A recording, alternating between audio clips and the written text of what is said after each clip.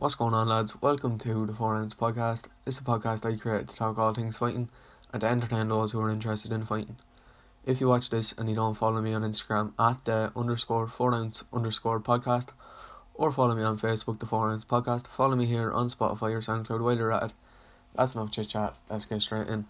So, in this episode of Fighting World, I'm going to be talking about the future of the lightweight division, the future for Conor McGregor, what went wrong for Conor McGregor.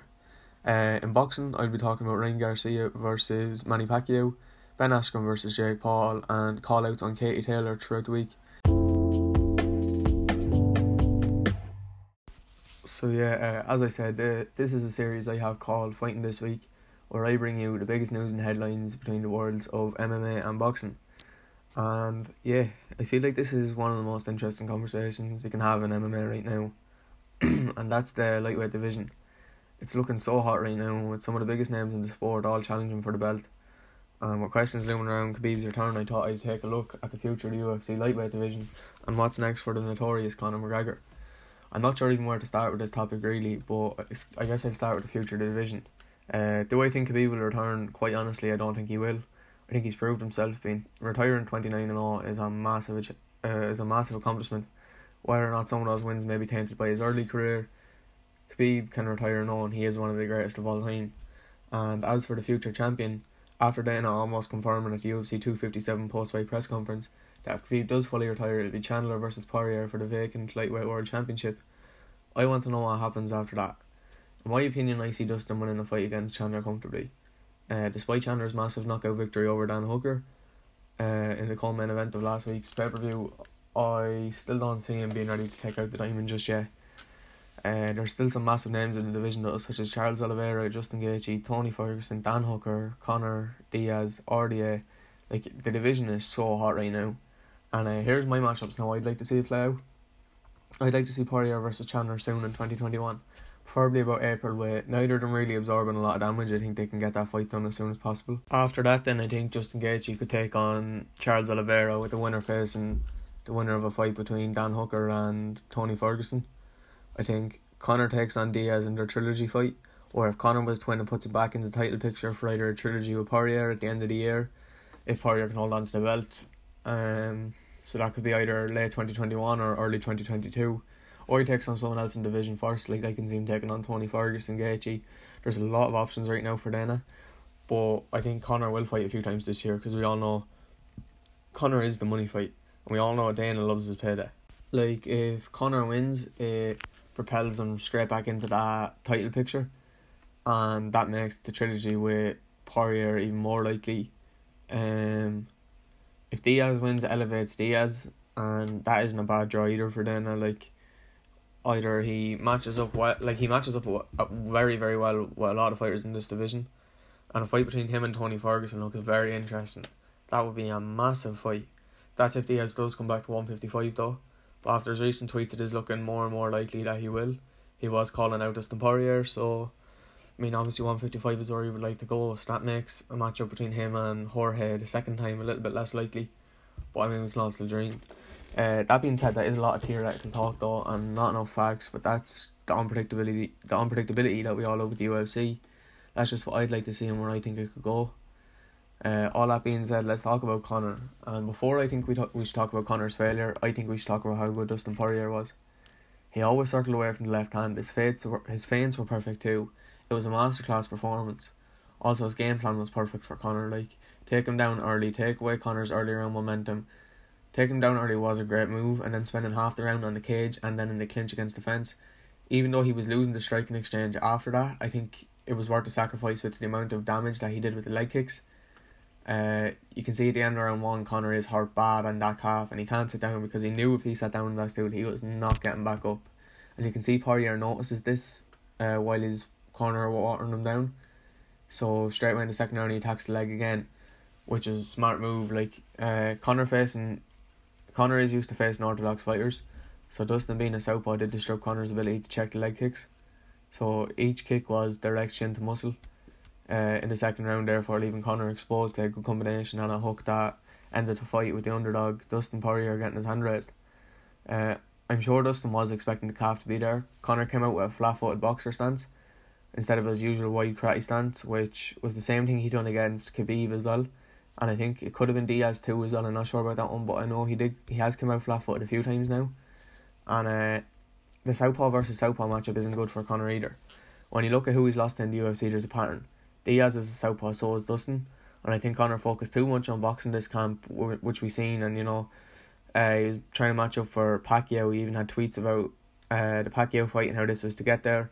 And I think it might be no coincidence that Pacquiao has announced to fight Ryan Garcia the day later. So maybe it was given as the option if Conor wins against Pacquiao. Conor in the post-fight presser said that it was just as good as done. So, you never know. Like, maybe later in the year we might get Conor versus Pacquiao.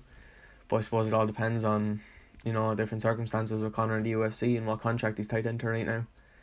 But, Conor wasn't expecting the grappling either. You could see that in him. Even Daniel Cormier said it on the commentary straight away, and it happened. We all seen the look in his face, especially after Conor mentioning that he wanted a stand-up war during the pre-fight press conference. When Dustin took him down early, it really did catch Conor off guard.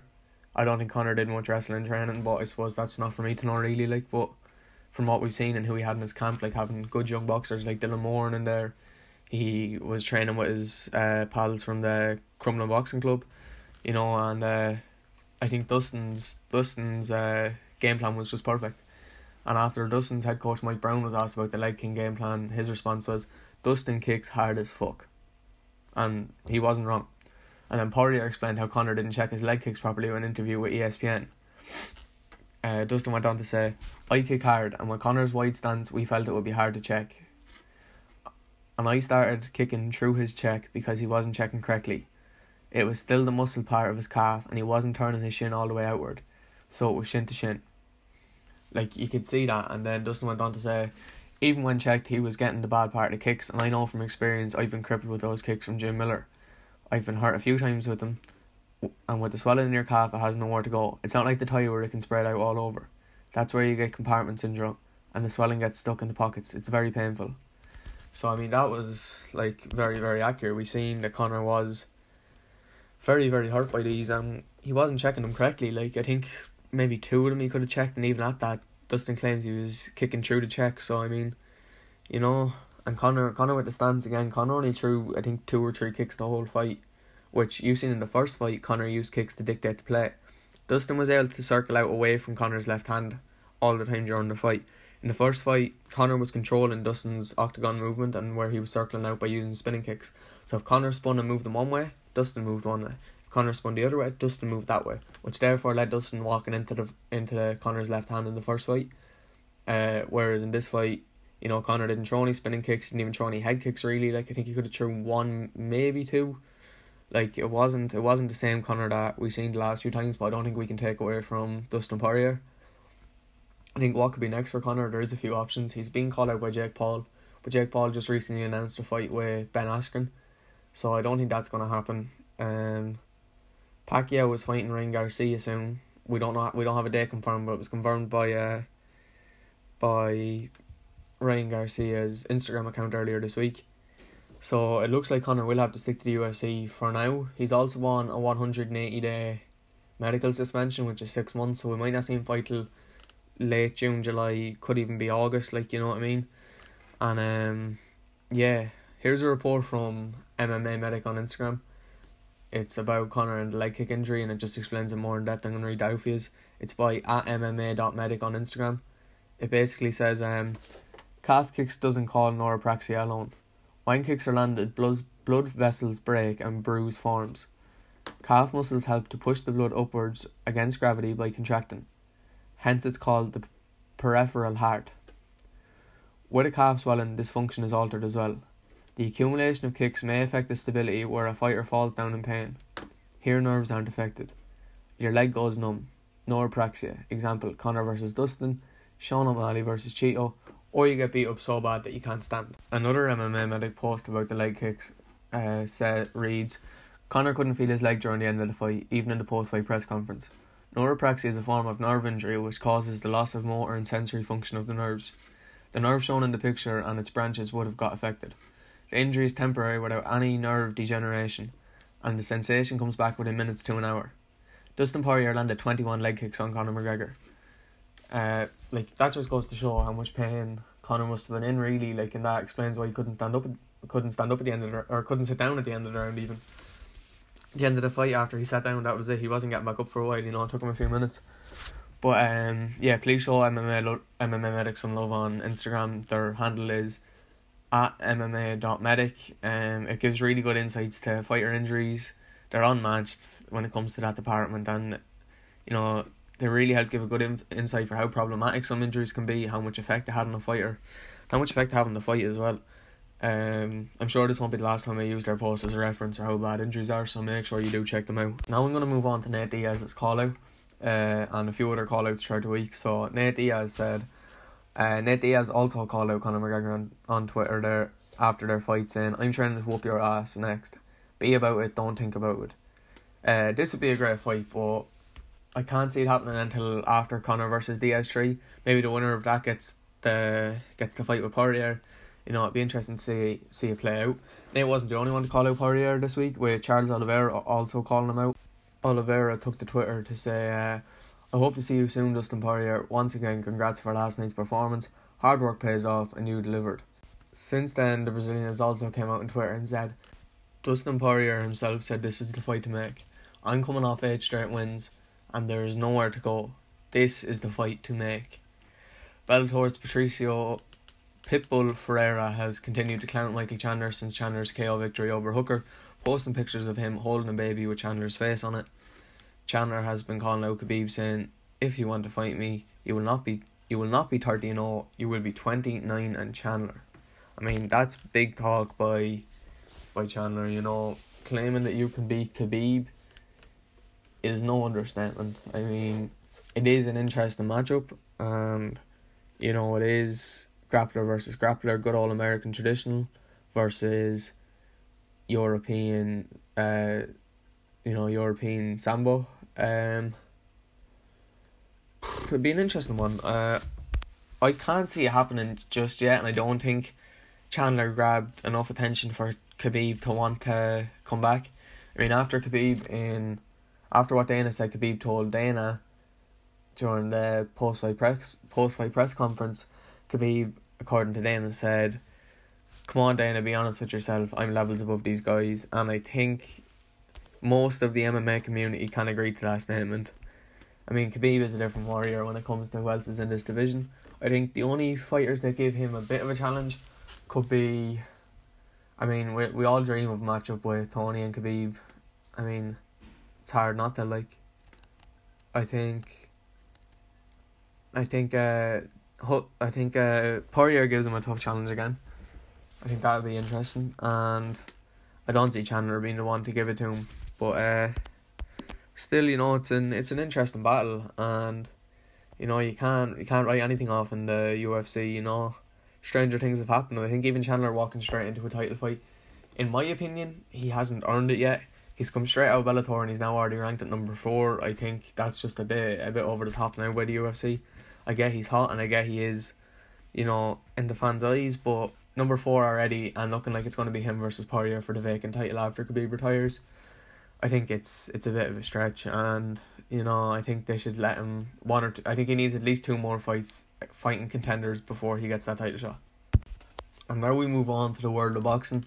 Another piece of news that's came out is that clown Jake Paul that was calling out Conor and calling out Dylan Dennis and calling out Dylan Moran has just confirmed a fight against arguably the worst boxer in the UFC, Ben Askren. I mean, what a load of shit.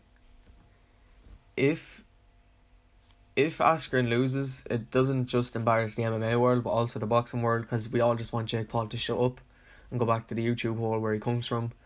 You know, it'll feed his ego even more, and I get why Askren took the fight, but at the same time, does he not understand his own boxing capabilities? Like, Jake isn't a terrible boxer. He's by no means a great boxer, but he does have more boxing experience than Ben Askren. Debatably, I suppose. It depends on how much Ben Askren does focus on his hands, but if his previous performances in the UFC are anything to go off his boxing abilities, I think the MMA world is fucked, to be honest. And Jake wouldn't fight a real boxer or an MMA fighter with half decent boxing abilities. I think he chose his fight very well. Everybody said fight a real martial artist, so I mean he did. Whether or not he fought a real martial artist with boxing ability, that's a different conversation. I mean, the two have already started going back and forth online.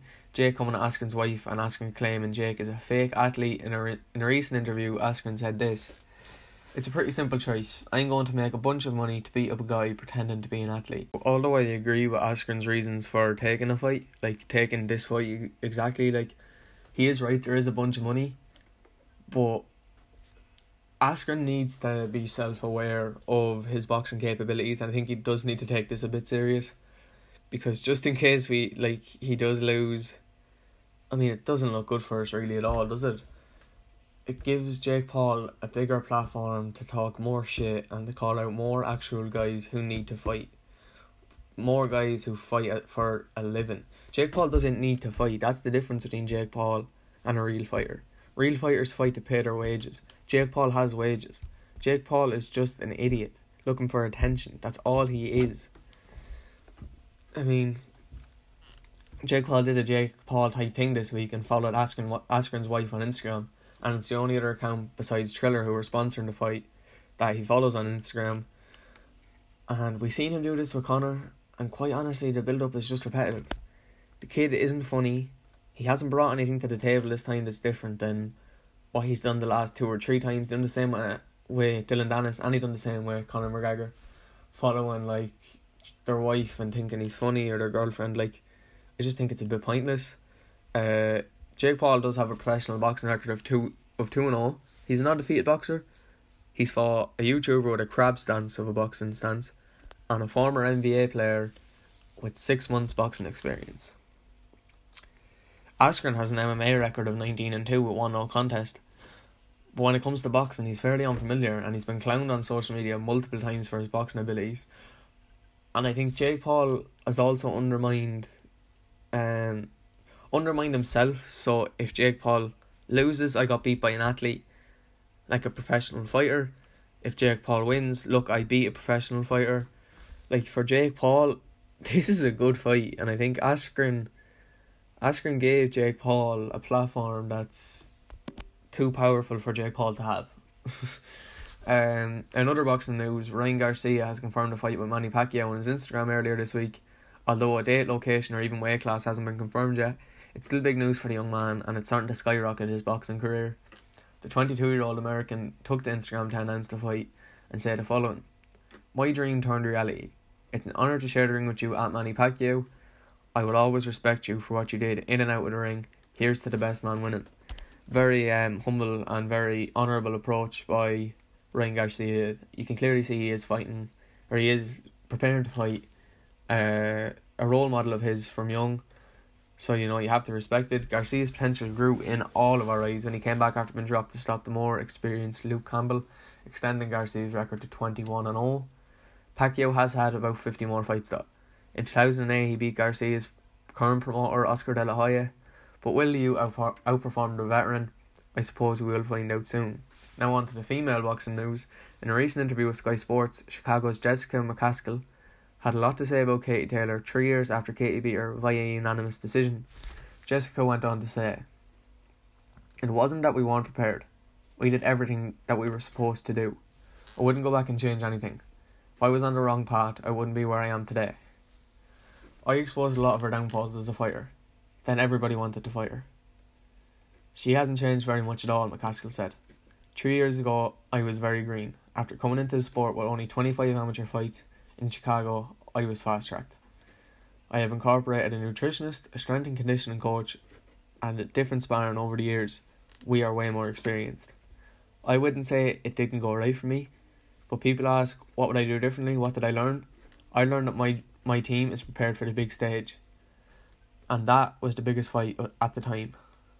I had headlined locally in Chicago, but fighting in a different country was an experience that I took a lot from. We are collectively prepared as a team.